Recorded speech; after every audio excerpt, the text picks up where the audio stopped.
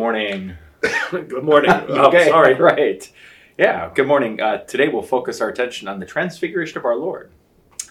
In the name of the Father, and of the Son, and of the Holy Spirit. Amen. The Lord be with you. Also with you. Let us pray.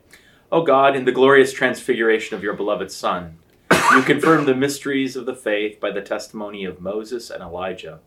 In the voice that came from the bright cloud, you wonderfully foreshowed our adoption by grace.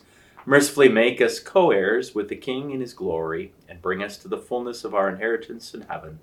Through the same Jesus Christ our Lord, who lives and reigns with you in the Holy Spirit, one God, now and forever. Amen. The Old Testament reading for the transfiguration of our Lord is from Exodus 24. And Moses took the blood and threw it on the people and said, Behold, the blood of the covenant that the Lord has made with you in accordance with all these words. Then Moses and Aaron, Nadab and Abihu, and 70 of the elders of Israel went up, and they saw the God of Israel. There was under his feet, as it were, a pavement of sapphire stone, like the very heaven for clearness. And he did not lay his hand on the chief men of the people of Israel. They beheld God and ate and drank. The Lord said to Moses, Come up to me on the mountain and wait there, that I may give you the tablets of stone, with the law and the commandment which I have written for their instruction. So Moses rose with his assistant Joshua, and Moses went up into the mountain of God. And he said to the elders, Wait here for us until we return to you. And behold, Aaron and Hur are with you. Whoever has a dispute, let him go to them. Then Moses went up the mountain, and the cloud covered the mountain. The glory of the Lord dwelt on Mount Sinai, and the cloud covered it 6 days. And on the seventh day he called to Moses out of the midst of the cloud. Now the appearance of the glory of the Lord was like a devouring fire on top of the mountain in the sight of the people of Israel. Moses entered the cloud and went up on the mountain. And Moses was on the mountain 40 days and 40 nights. This is the word of the Lord. Thanks be to God. And the epistle lesson is from 2 Peter 1, verses 16 and 21. He writes, For we did not follow cleverly devised myths when we made known to you the power and coming of our Lord Jesus Christ, but we were eyewitnesses of his majesty. For when he received honor and glory from God the Father, and the voice was borne to him by the majestic glory, This is my beloved Son, with whom I am well pleased, we ourselves heard this very voice borne from heaven, for we were with him on the holy mountain. And we have something more sure, the prophetic word, to which you will do well to pay attention, as to a lamp shining in a dark place, until the day dawns and the morning star rises in your hearts, knowing this, first of all, that no prophecy of Scripture comes from someone's own interpretation, for no prophecy was ever produced by the will of man, but men spoke from God as they were carried along by the Holy Spirit. This is the word of the Lord. Thanks be to God. And the Gospel's from Matthew chapter 17, verses 1 through 9. And after 6 days, Jesus took with him Peter and James and John, his brother, and led them up a high mountain by themselves, and he was transfigured before them. And his face shone like the sun, and his clothes became white as light. And behold, there appeared to them Moses and Elijah talking with him. And Peter said to Jesus, Lord, it is good that we are here. If you wish, I will make 3 tents here, one for you, and one for Moses, and one for Elijah.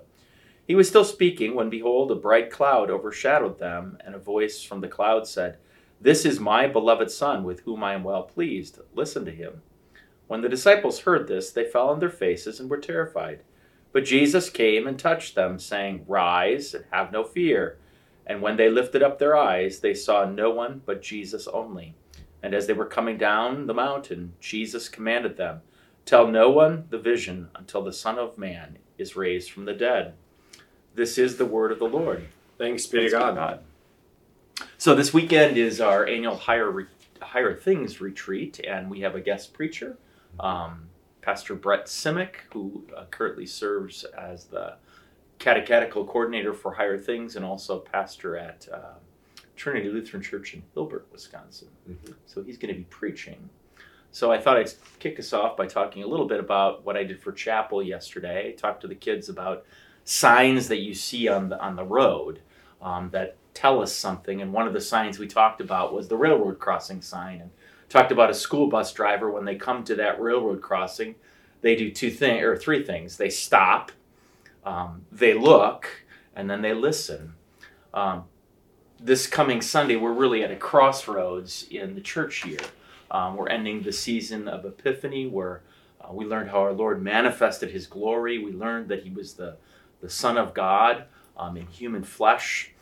We learned about his miracles and what Jesus has come to do. This Sunday is the last Sunday of the Epiphany, and we will focus on the Transfiguration. And it's a good time for us to stop, to look, and to listen. And that's exactly what Jesus did with those disciples. He took them up on that mountain, and something incredible happened. He was transfigured. He appeared like the sun in glory, and then Moses and Elijah appeared with him, and the disciples were at awe.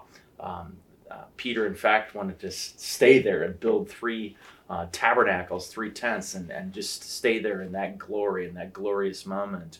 But Jesus was having a conversation. The Gospel of Luke tells us that they were having a conversation about his departure. The little literal word is the Exodus. So, talk a little bit about that conversation that they were having, that the Exodus that Jesus is about to accomplish. Yeah, you mentioned on a crossroads, what happens there is heaven and earth intersect. Right. I mean, you have Moses and Elijah there, and they're recognized as such. That Jesus is indeed the Christ, the one set apart. He's the one who fulfills the law. Last week we talked about how, none of us can follow the law, that we fail in thought, word, and deed. But Jesus followed the law. He fulfills the law. And he even talked about that. He's not come to abolish the law and the prophets, but to fulfill them. And here you see Moses and Elijah there with him on that mountain of his glory, affirming that he does indeed fulfill the law and the prophets. And they're talking about how he's now going to do it. He's now going to make this exodus. He's going to exit earth with our sins and bury them in his death and rise victorious over them and open the kingdom of heaven to us, the promised land of life as he created and redeemed it to be. I mean, that's really, really good stuff. And I was going to highlight a little bit that, they get a glimpse of his glory, Peter, James, and John. And it's, because he's about to go down this mountain and he's about to go to suffer and die. And we're going to go down the mountain of the Transfiguration into Lent. And we're going to, hear all of the things that he did for us on his way to the cross, and then ultimately to win the victory over our sin and death in his death and resurrection. But notice Jesus gives a glimpse of his glory because he's not going to look like God when he's hanging on the cross. Totally unrecognizable. Unrecognizable, and he's going to be as one from whom men hide their faces, right? So, they get a glimpse of his glory before, and in other words, they get to see the end of the story, if you will, that we join with Jesus in heaven in the glory of God. And I think that's important for us to think about today too, that, through the Word of God, we are given to see beyond our sin, beyond our death, to heaven itself. And so as we go through life, it's not going to look very good at times. We're not going to look very good at times, right? And when we're suffering and facing death, that's difficult. But notice what Jesus has done. He's given us the end of the story before we get there, to give us that comfort and peace that we're going to make it through death to eternal life. And notice what Jesus says: don't talk about any of this until after I'm risen from the dead, until I've done it in history, in reality, with witnesses. And Christianity is the only religion that has this, because Christianity is the only religion that is true. It's grounded in history. It's grounded in witnesses who saw him dead and alive. And notice in that epistle lesson, Peter then, after the resurrection, said, look, we didn't follow myths. We didn't follow cleverly invented stories. We saw it. We were witnesses of his glory. And then he points back to the Transfiguration, but he also, he points ultimately to Jesus' resurrection from the dead, that he actually did it. He opened the kingdom of heaven to us.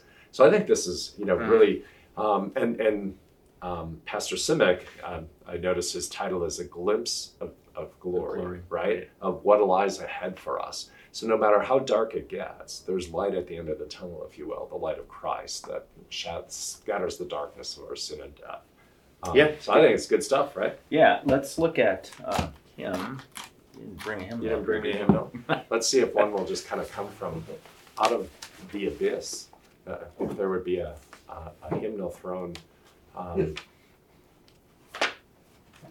There's a lot of great hymns. There is. I thought we'd look at... I thought you were going to throw it. I've got... Whoa! There we go. We look at the actual hymn of the day for Transfiguration. Well, I don't know if we're using this as the hymn of the day, but I think it's a great hymn to talk about. Hymn 415. It's our last hymn. It's our last hymn, okay. Yeah. Jesus on the mountain peak. And I like this hymn a lot because it musically reflects what's going on in the text. So it starts off low and then it goes up high to a higher pitch. That Jesus is on the top of the mountain peak, and we get to the Alleluias, and then it descends down. So you have this whole picture, really musically, of what's going on. The hymn is the music was written by Theodore Beck, who was a professor at Concordia Seward, Nebraska, and the tune name is Seward, after Seward, Nebraska.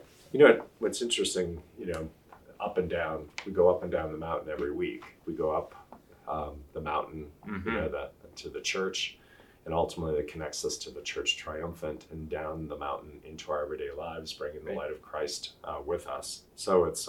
and the architecture of our building reflects that in a wonderful way, going up those steps. Yeah. And then we go back down into the world. The reality of the world. Not alone, but with Christ to share his word. Yeah, good stuff. Should we do, how about 1 and 2? Is that good? Sure. Or 1 and 4, I meant. 1 and 4 is 1 and better. 4. Yeah. Good. Okay.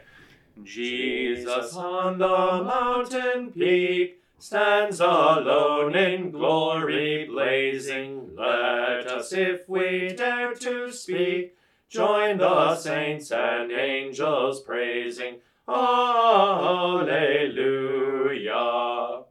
This is God's beloved Son. Law and prophets sing before him. First and last and only one. All creation shall adore him. Alleluia. The Lord bless you and keep you. The Lord make his face shine upon you and be gracious unto you. The Lord lift up his countenance upon you and give you his peace. Amen. Have a great day. You too. See you Sunday.